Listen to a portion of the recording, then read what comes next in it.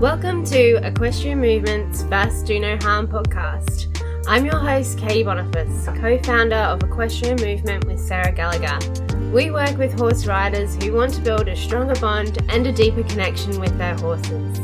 In our first Do No Harm podcast, we discuss with other industry professionals how to work with horses to firstly do no harm and secondly support their mental, emotional and physical well-being throughout the training process, so that we have horses that enjoy learning and us to be ridden. Each episode we discuss the different influences our training can have and how we can improve our horses' overall athleticism, soundness of mind and body, and emotional fortitude, while strengthening and deepening our relationship with our horses. Each week I will endeavour to bring to you a new episode on horse riding, training, handling and husbandry, or an interview with other industry professionals to help you address where and why you might get stuck in creating the beautiful union of dancing souls that is the equestrian sport. Are you ready to kick off today's show? Let's get started. Hey team, Katie here from Equestrian Movement, and today we have the great pleasure of talking to Adele Shaw from the Willing Equine. Adele Shaw is an internationally recognized mentor, behavior consultant, and trainer focused on creating a positive relationship between horse and human through science-based training and care practices. Drawn to horses labeled as troublemakers and lost causes from an early age, Adele has always had a passion for understanding the why behind behavior and a deep desire to help horses find their way back to wellness. This holistic approach examines the horse's environment, lifestyle, and physical and mental soundness to ensure that the horses are not simply surviving, but truly thriving in their life and relationship with their human caretakers. As a teacher, Adele is supportive and understanding of both horse and human and tailors her lessons to provide the most personalized, accessible, and ethically minded coaching possible. Her approach goes beyond method. By offering flexible training and care systems, the well-being of the horse and the empowerment of the student always remains the primary goals. In addition to her hands-on work with specialized rehabilitation cases at her ranch in Texas, Adele maintains an active role in the equestrian community through her clinics, online student programs, courses, blogs, podcasts, and social media outreach. As she connects with students across the globe, Adele remains dedicated to making information on behavioral science, positive reinforcement, Lima principles, human hierarchy, and species-appropriate care practices accessible and achievable for every horse owner through the Willing Equine. You can have a look at more of her resources over at www.thewillingequine.com. You can also find her on Instagram, YouTube, TikTok, and Facebook at The Willing Equine. All the links to places to find her you can find in our show notes. So without further ado, let's kick off today's chat with Adele. Hi Adele, I'm so excited to have you on the show with us today. Would you be able to introduce yourself and what you do?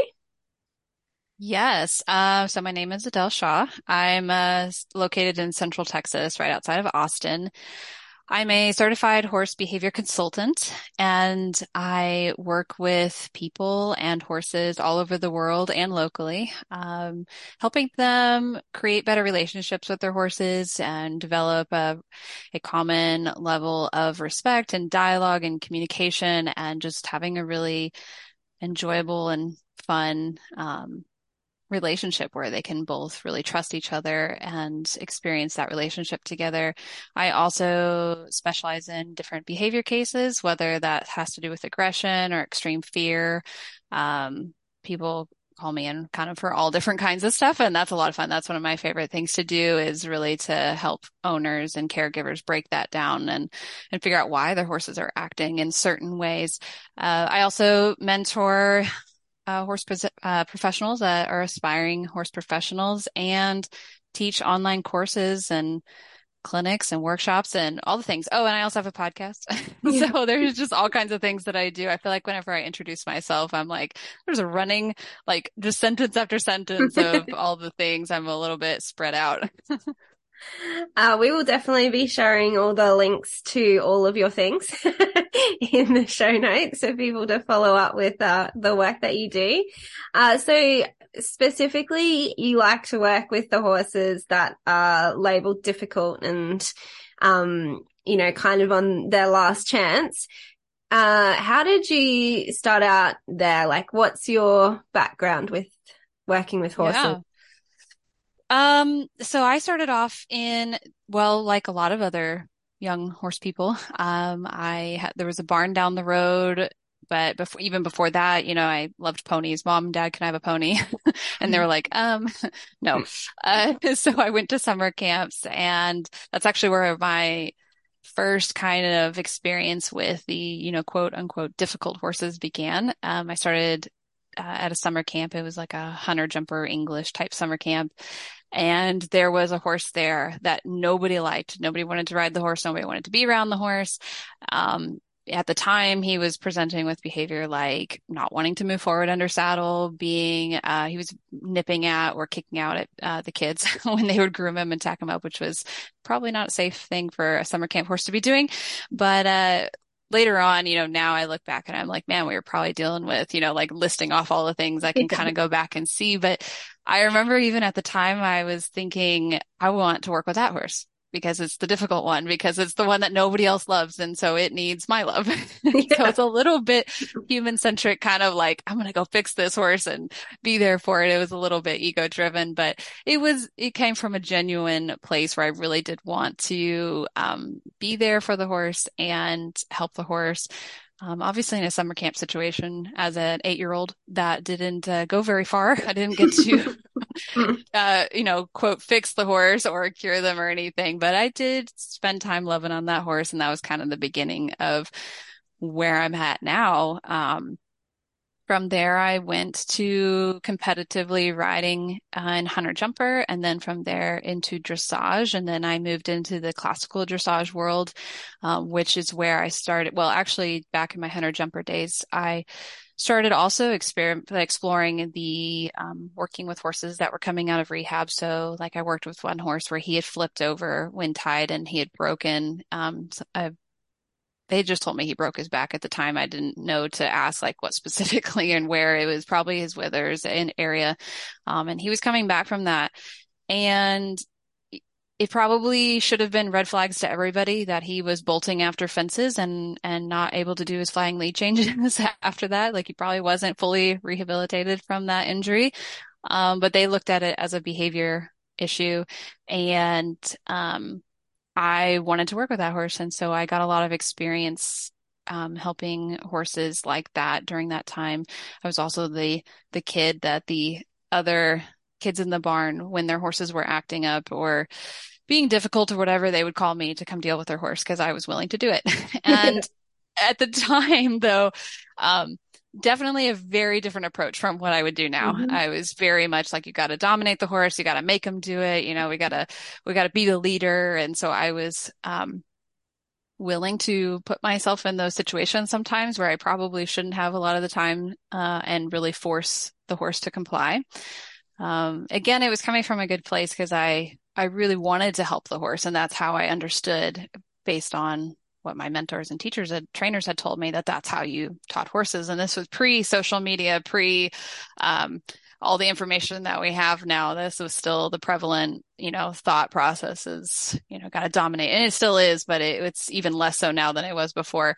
I went into, kind of progressed through my competition years, working with different horses, getting lots of opportunities to, learn from different horses and with different backgrounds and different behaviors, that sometimes were problem behaviors. And then I explored classical dressage after a time. And then life circumstances happened and, I had to put my competition type stuff to the side and I was just going to have, quote, recreational trail horses. And that's where I met my beautiful late mare Tiger, who really pushed me to be where I am today. Now it was cumulative, like all of my past horses really taught me different things and it all built up on it. But she was kind of like the final straw, like, okay, now you must learn human. So yeah, that was, I feel like there was different stages. There's different levels of the progress that happened. And then that was the one that really was like, it was a very black and white transition phase that happened then. And that's what started me down the path of like, I really want to help horses in this human world, but not through the lens of how I was raised and taught to treat horses, but with what we know now, and also with a growth mindset and constantly learning and, learning from the horse, learning from the science, learning from other people and trainers. And so, yeah, that's led me to here. So good. Love it. That's beautiful. So if we're talking about helping the horses in the human world and we're working with these horses that have the big, dangerous and scary behaviors and whatnot, what do you reckon is like, what's the first thing that you're looking for? Usually we're looking at lifestyle first and, the basic needs, are they being met? Is the horse, getting enough social interaction? Are they living a species appropriate life? Are they getting enough turnout? Do they have an appropriate diet for the species? A lot of our domestic horses are fed the equivalent of rocket fuel, and then we wonder why they act poorly. And so once we address, so that's really like a really, really big one, is lifestyle and whether things are species appropriate. And many, many times it's the case that there's something that needs to change there. And then that dramatically impacts the horse's behavior because now they're happier because they are being taken care of in the way that there's as a species that they need.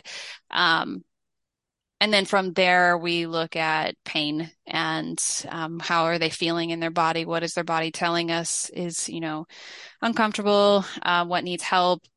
Is it their feet are off, not balanced? Is it that they need body work? Is it something we're not seeing right away? Is it something that's not super obvious? Sometimes it takes a long time to really discover where it's coming from. But most behavior problems, those are the two places I can find them, is in lifestyle and all that, and whether their needs are being met, and then a pain source. Yeah, for sure. I definitely find that I have not met a horse yet with a behavioral problem that doesn't have some kind of pain related issue as well. For sure.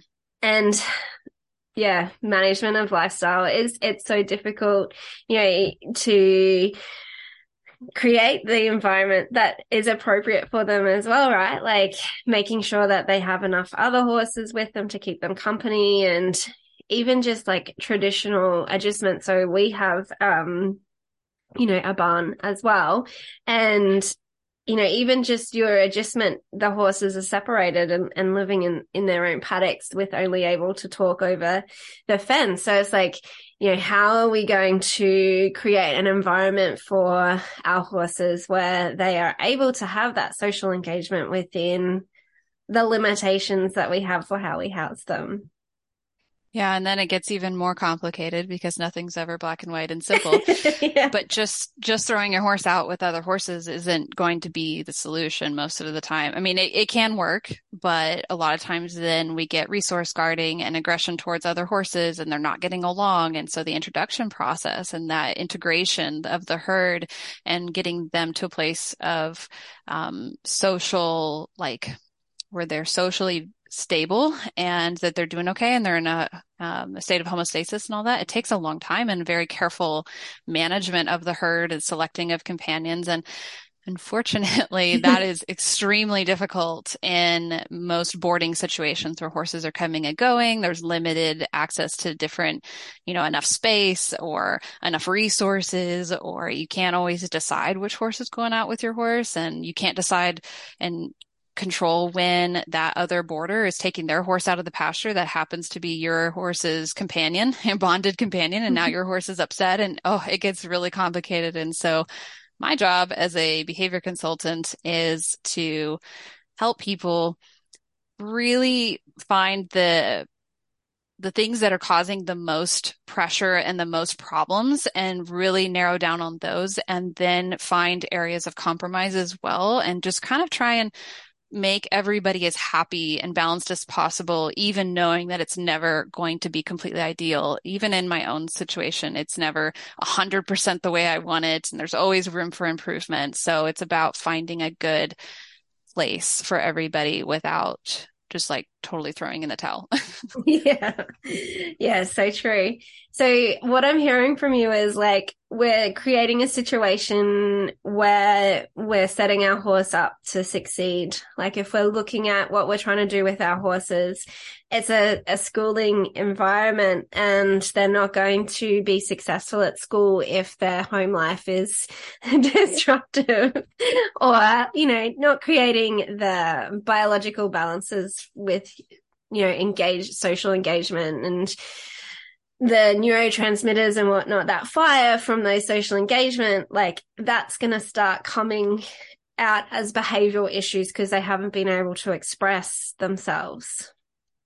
Yeah, or even, I don't know if you've ever tried to write an essay while you're hangry, but that's not going to happen either. So, Yeah. like, it can come from so many different places where if their needs are not being met and they don't feel safe or able to rest fully, I mean, even just like lack of REM sleep is a larger problem than most people realize. I have a mare that when I introduced a new horse to the herd, she wasn't getting adequate REM sleep because she was nervous about the new horse. And so it wasn't allowing, she didn't feel safe enough to lay down and get that proper REM sleep, which then was dramatically impacting her behavior. And all of a sudden we saw a resurfacing of behaviors I hadn't seen in 2 to 3 years since she'd come to live with me. She was more explosive. She was anxious, all this. And I hadn't seen those in years. And it was because of the stress of the new horse. And then she wasn't getting good REM sleep. And just like all of this stuff was bubbling up and accumulating until it was just, spilling over. And, it would have been very, very, very easy to be like, this is a training problem. It Yeah. wasn't, I can try and train that all day long, but if I'm not resolving the core underlying problem, we weren't going to get very far. Yeah, especially with the issues with them being able to sleep properly. Like we know how difficult it is to do our own emotional agility when we're tired. We had our dentist was telling us about one of her horses that she was working with. Was just randomly falling over and it was housed alone. And they eventually figured out that it just was because it wasn't sleeping because it was housed alone. It didn't feel safe to lie down and sleep. And so as soon as they got a paddock mate for it, it was perfect again. It is like, it is one of those things. Like if you look in, any kind of like online forum for beginners and whatnot, beginners are going out to get their first horse and they are quite a lot of the time their finances would say that they can only have one horse without the understanding and appreciation of what that single horse experience is going to do for the horse. And it's just one of those challenges that we have to keep navigating is how we can create an environment for our horses to thrive in. There was a period of time where I had to keep my horse alone and he is quite okay, but not perfect. He's not happy. Like he needs that social interaction. I'm not enough. I wasn't enough for him. And I was hanging out for this particular pony that I knew was going to be perfect for him. I was hanging out for him to come available so that they could live together. And so it was just trying to still navigate the fact that he's not supposed to live alone while being such, a horse that is quite stoic. So he's fairly secure within himself. So I was comfortable with him, having a short period of time alone, even though it wasn't ideal, whilst investigating the options for having that network for him. Yeah, and their horses respond differently based on their learning history and their genetics and a lot of different factors to different environmental stressors. So your horse, when isolated, may respond by becoming a little bit more internal and more just okay, but there's a lot of stuff that's going on under the surface that we may not even be able to. Well, we can't measure it with what we can observe, right? We can't really see it, but that doesn't mean it's not happening under the skin. Whereas another horse might from like we might label it as like lose it or panic, like they might Yeah. start running the fences and screaming and crawling. And I caution people at looking at these two different horses and saying that the first one is okay while Yeah. the second one isn't. And, things happen. I'm not, calling anybody out or anything, but this is so important to drive home is that just because we can't see exactly how the horse is feeling, doesn't mean it's not there. And the same happens with pain too. It's a really big, it's a very prevalent issue that people will be like, I took my horse to the vet, got Hmm. a clean exam, he's fine. I'm like, ugh, okay, you can't tell me that. And you can't say that for sure. Because your horse can't speak up and say, I'm not in pain. I can't even, and I can speak, it's like, I can't go to the doctor and have the doctor tell me I'm not in pain. If I'm experiencing pain, I can vocalize, I can tell my doctor I'm in pain.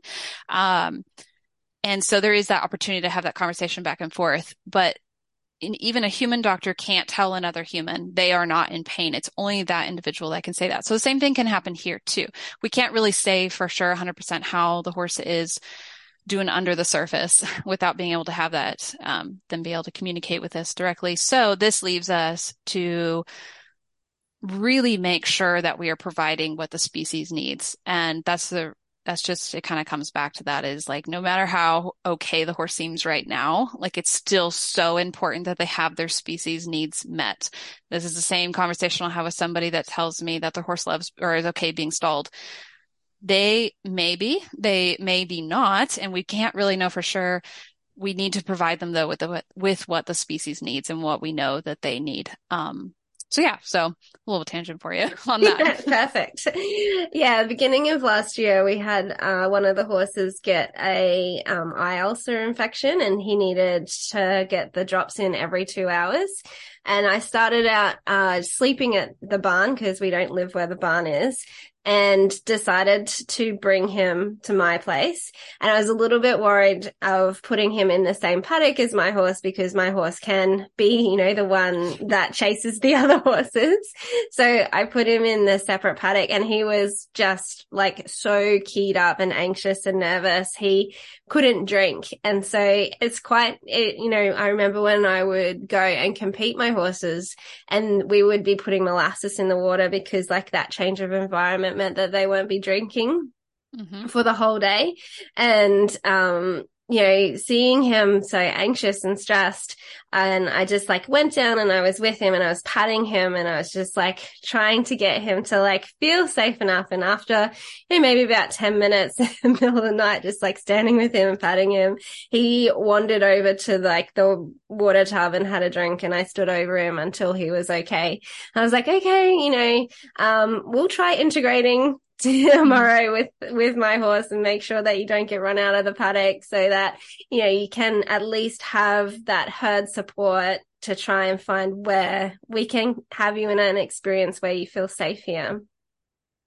And Yeah. it's like such it's a horse that we know quite well. So his like air quotes behaviors are fairly reliable within the school environment, but just that kind of change puts him like so on the edge of his coping abilities that those behaviors become fairly extreme after that. Yeah. This reminds me of my mare. She going back to the stalling kind of example.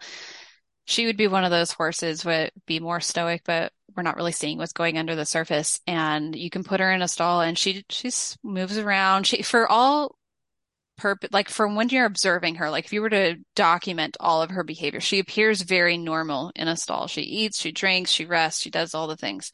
However, within 24 hours, she starts to have watery manure and then she starts to colic. Oh no. And every single time I've done it, every single time within 24 hours, we are in a full colic episode, Oh and geez. it's from stress. But she looks normal on the outside. Like I didn't, the first couple times I was like, what is happening? Like I have no idea what's going on. And I discovered this, when we were having eye ulcer problems actually. So that reminded me of it too. She had to be repeatedly treated for them. So we put her in a stall doing treatments anyways. And then at one point she had to go to the vet and get like, a drip thing into the eye. And man, that did go very well. We ended up having to remove that eye. She was already Oh my blind and God. it wasn't the end of the world, but that whole stalling experience and her recovery from that removal procedure and everything, like it was just really bad. And thankfully she's doing great now. She's doing amazing, with just one eye. She's fine. But she's just a prime example of how we have to be careful, deciding for our horses what they are feeling and how they are feeling. And we need to try and just do the best we can as far as providing their basic species appropriate needs.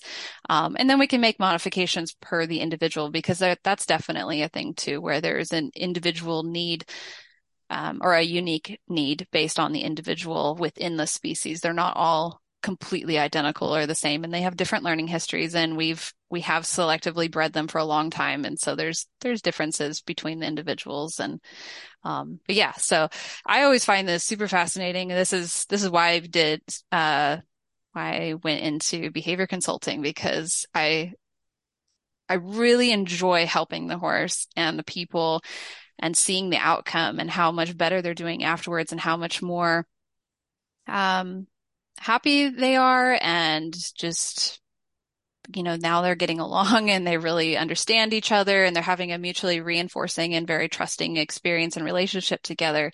But also on my own personal side of things, it's like a big giant puzzle and I love it. I'm like, let's find the problems here and help them. There's so many pieces in that puzzle. Hey, it's like understandable how people can get so overwhelmed with like finding the answers. And then, like you said, when you go to the vet and they say, no, definitely no pain. But then, I'll go in and I'll be like, no, definitely pain. And so it's like, yeah, the pain didn't show up on, a thing on the x-ray, but we know in our own bodies that that pain doesn't necessarily come up in an x-ray either. Mhm. So one of the things that you preach a lot is allowing consent and autonomy in your training. Mhm. Um, can you elaborate on that a little bit? Everybody kind of has their own experience with what consent with their horses looks like. Yeah, so consent I recognize as a very human term. I can't for sure say the horses understand the concept of consent, or at least informed consent, because with informed consent, it's like you go to the doctor and the doctor explains how the procedure is going to go. Okay, here, sign your informed consent piece of paper. We can't do that with our horses, unfortunately. Wish I could. I cannot. I'm like, I know this vet experience will be terrible, but you're going to feel better afterwards. I wish I could do that, but I cannot. Instead, what we can do is create a nuanced and respectful conversation with our horses that is predictable and consistent and that allows the horse to know what's coming next and then provide an answer to us whether or not they want to do it. So for example, if I present, like a good example of really easy visual is like with the fly spray bottle. If I present the fly spray bottle and they touch the fly spray bottle and then I spray their body with the fly spray, if I do that a couple of times, at first they don't understand what's going on. They just know they're getting fly sprayed. And then they touch it and this weird human wants me to touch this object. Okay, fine. But after a few repetitions, they start to go, okay, step one, touch the fly spray bottle. Step two, the fly spray happens. What happens if I don't touch the fly spray bottle? Well, if the human doesn't fly spray them after they don't touch the fly spray bottle, then now the horse starts to understand they have control over what comes next. If they touch the fly spray bottle, the fly spray comes next. If they don't touch it, no fly spray. And we can take this concept and this process into a very elaborate conversations, which are beautiful to have with our horses. It takes time to build. And this is why I say it's different than like informed consent. This is more of allowing them to control the sequence of events and what comes next and to give us information on whether or not they want to do what comes next. And this is why it's so important that the first step, the step A, is something that we know the horse is really comfortable with. And you could even do something as simple as like if you walk up to your horse, like let's say you step up to your horse's shoulder and you wait for them to look at you, kind of just give you a little bit of a side glance, and then you touch them. If you did that over and over and over again, and then eventually they didn't look at you, and so you don't touch them this time, you can actually put them in control of what the start button is. They are doing a certain action naturally, and then you're just rolling with that. So that would be another idea or example of a start button. And there's so many different ones that you can create. But this is why it's so important to make sure that initial behavior, that initial start button is something that they're very comfortable doing, because you need to at least initiate it or offer it the option. They need to be comfortable doing that. And then they can tell you if they want to do the next thing. So I do this throughout pretty much all of my training. I build it in kind of organically through most of what I'm doing. We're just having a back and forth dialogue.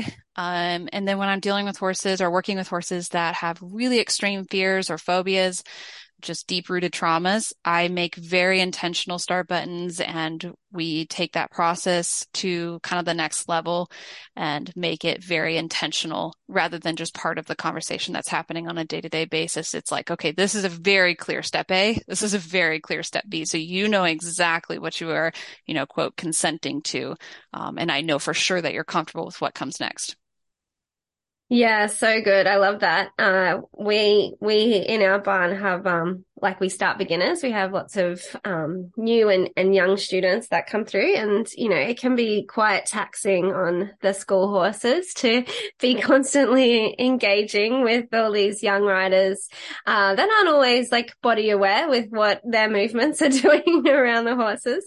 So our horses, the kids that come in, they get taught that if they want to approach or touch the horses, they have to hold their hand out for the horse to target the hand, and the targeting of the hand is the consent to approach and pat. And if they don't target your hand, you aren't allowed to approach them and pat them. And oh, cool. Yeah, so I find that, especially like on the days, the horses are just not emotionally available to you. It prevents the biting and the kicking and that kind of thing where, they're giving subtle body languages of tension holding about not wanting to be touched, that aren't read because the average person doesn't really know how to read horse tension in that regard and to back off. And so of course, the only way then for the horse to say please don't touch me is to bite or to kick. So creating that language with the horse, which allows them to give you permission to do what you want to do with them, means that we don't have to escalate into what we would consider the more dangerous behaviors where the horse is escalated to that point because they don't have the power to communicate their discomfort within the moment. I find though, when we are incorporating consent, especially for people like us that have come up through that submission-based training, and the horse will do what I tell it to do because I tell it to do it. Otherwise, I have a naughty horse. That internal adjustment to the horse saying no can create so much conflict in people as having that place within yourself where you're comfortable with your horse saying no to you. And that doesn't mean that it's naughty or that it's a bad horse or, that you have to get them in trouble for saying no. There's such I think just a difficulty, even just in our generation, of that happening in relationships in general. And we have to get really comfortable within ourselves, within our own ability to set boundaries for ourselves, for us to comfortably hear where our horses' boundaries are. And then even at that point, the no is not necessarily a no, depending on how we are appropriately motivating them as well. So that's the next hurdle that I see people having after they get over the discomfort of the horse saying no, and the horse then starts saying no to everything is how are we going to engage the horse in what we're doing and appropriately motivating so that they are willing participants. Which again, is so challenging to read in the horse as well. One of the things that we work for is congruence, is trying to be able to see that internal state is aligning with the behavior that they're presenting. And we're not just forcing a behavior, but their internal state is still saying no. And so then we're also navigating the horses that have been pushed through situations where they've not been allowed to set boundaries and have become quite stoic and just kind of like let us do things to them because that's what they know. There's just like so many intricacies with each individual horse of like how you're going to approach that conversation with consent, and then also with the individual human, like their relationship to consent and boundaries. Yes, so much to unpack there. That's it for us this week. Join us next week as Adele goes into unpacking that loaded question. Until next week, happy trails. If you're loving what you're listening to on the podcast, you might be starting to recognize that trying to control your horse through submission-based training is the worst way to ask your horse to look after you. If you're working with or riding horses, you know how unpredictable and sometimes scary they can be. Unfortunately, most struggling horse riders make the mistake of thinking they can physically control their 400 plus kilo fur babies by moving their feet or spooking them into responding with flags and join up. Without giving your horse a reason to care about you and look after you, you will most likely end up with a horse that is disconnected at best, shut down or explosive at worst because they can't communicate their needs with you, especially if you are already scared, worried or nervous handling your horse. That's why we've created our new free online training experience, Building a Connection with Your Horse. This is how I've gone about creating safe horses for beginners, no matter the breed or previous handling experiences. If you want to learn the secret sauce behind developing safe horses that care about you and look after you without trauma-triggering training methods, register for our new training today at www.equestrianmovement.com/connection. And I will uncover the 3 big mistakes you might be making if you're trying to build a relationship with your horse, and how you can start building your horse's trust and confidence in you as a leader worth following.